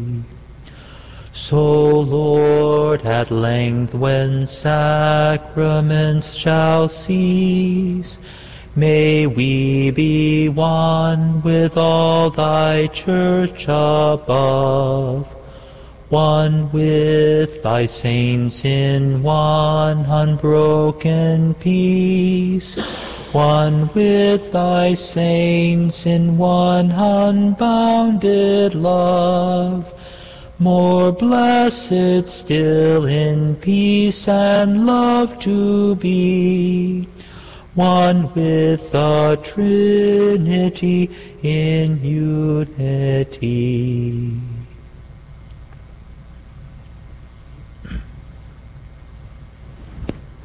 Let us pray. Grant, we pray, O Lord our God, that what you have given us as the pledge of immortality may work for eternal salvation through Christ our Lord. The Lord be with you. Bow down for the blessing. Bestow upon your servants, Lord, abundance of grace and protection. Grant health of mind and body. Grant fullness of fraternal charity, and make them always devoted to you through Christ our Lord. The Lord be with you. May Almighty God bless you, the Father, the Son, and the Holy Spirit. Go in the peace of Christ.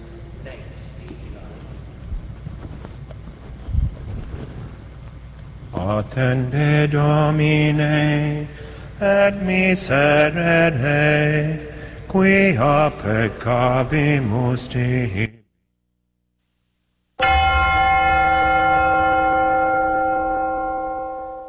The prayer to Saint Michael.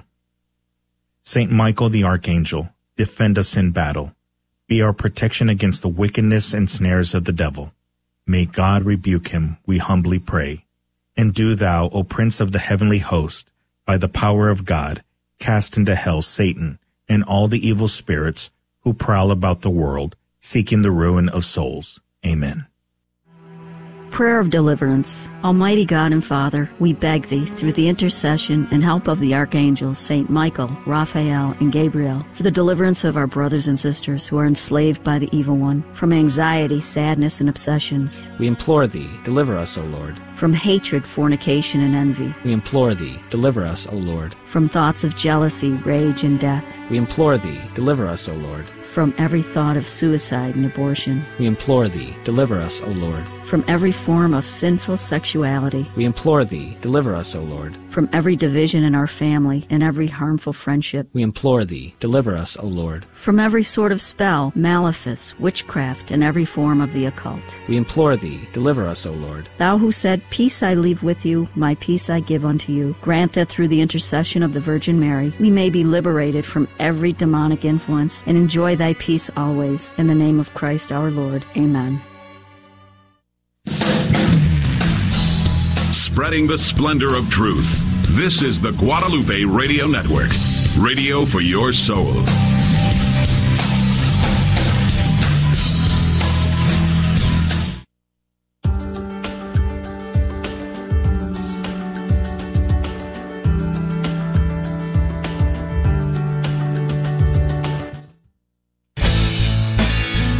This is Dr. Ken Buckle from Grazia Plena,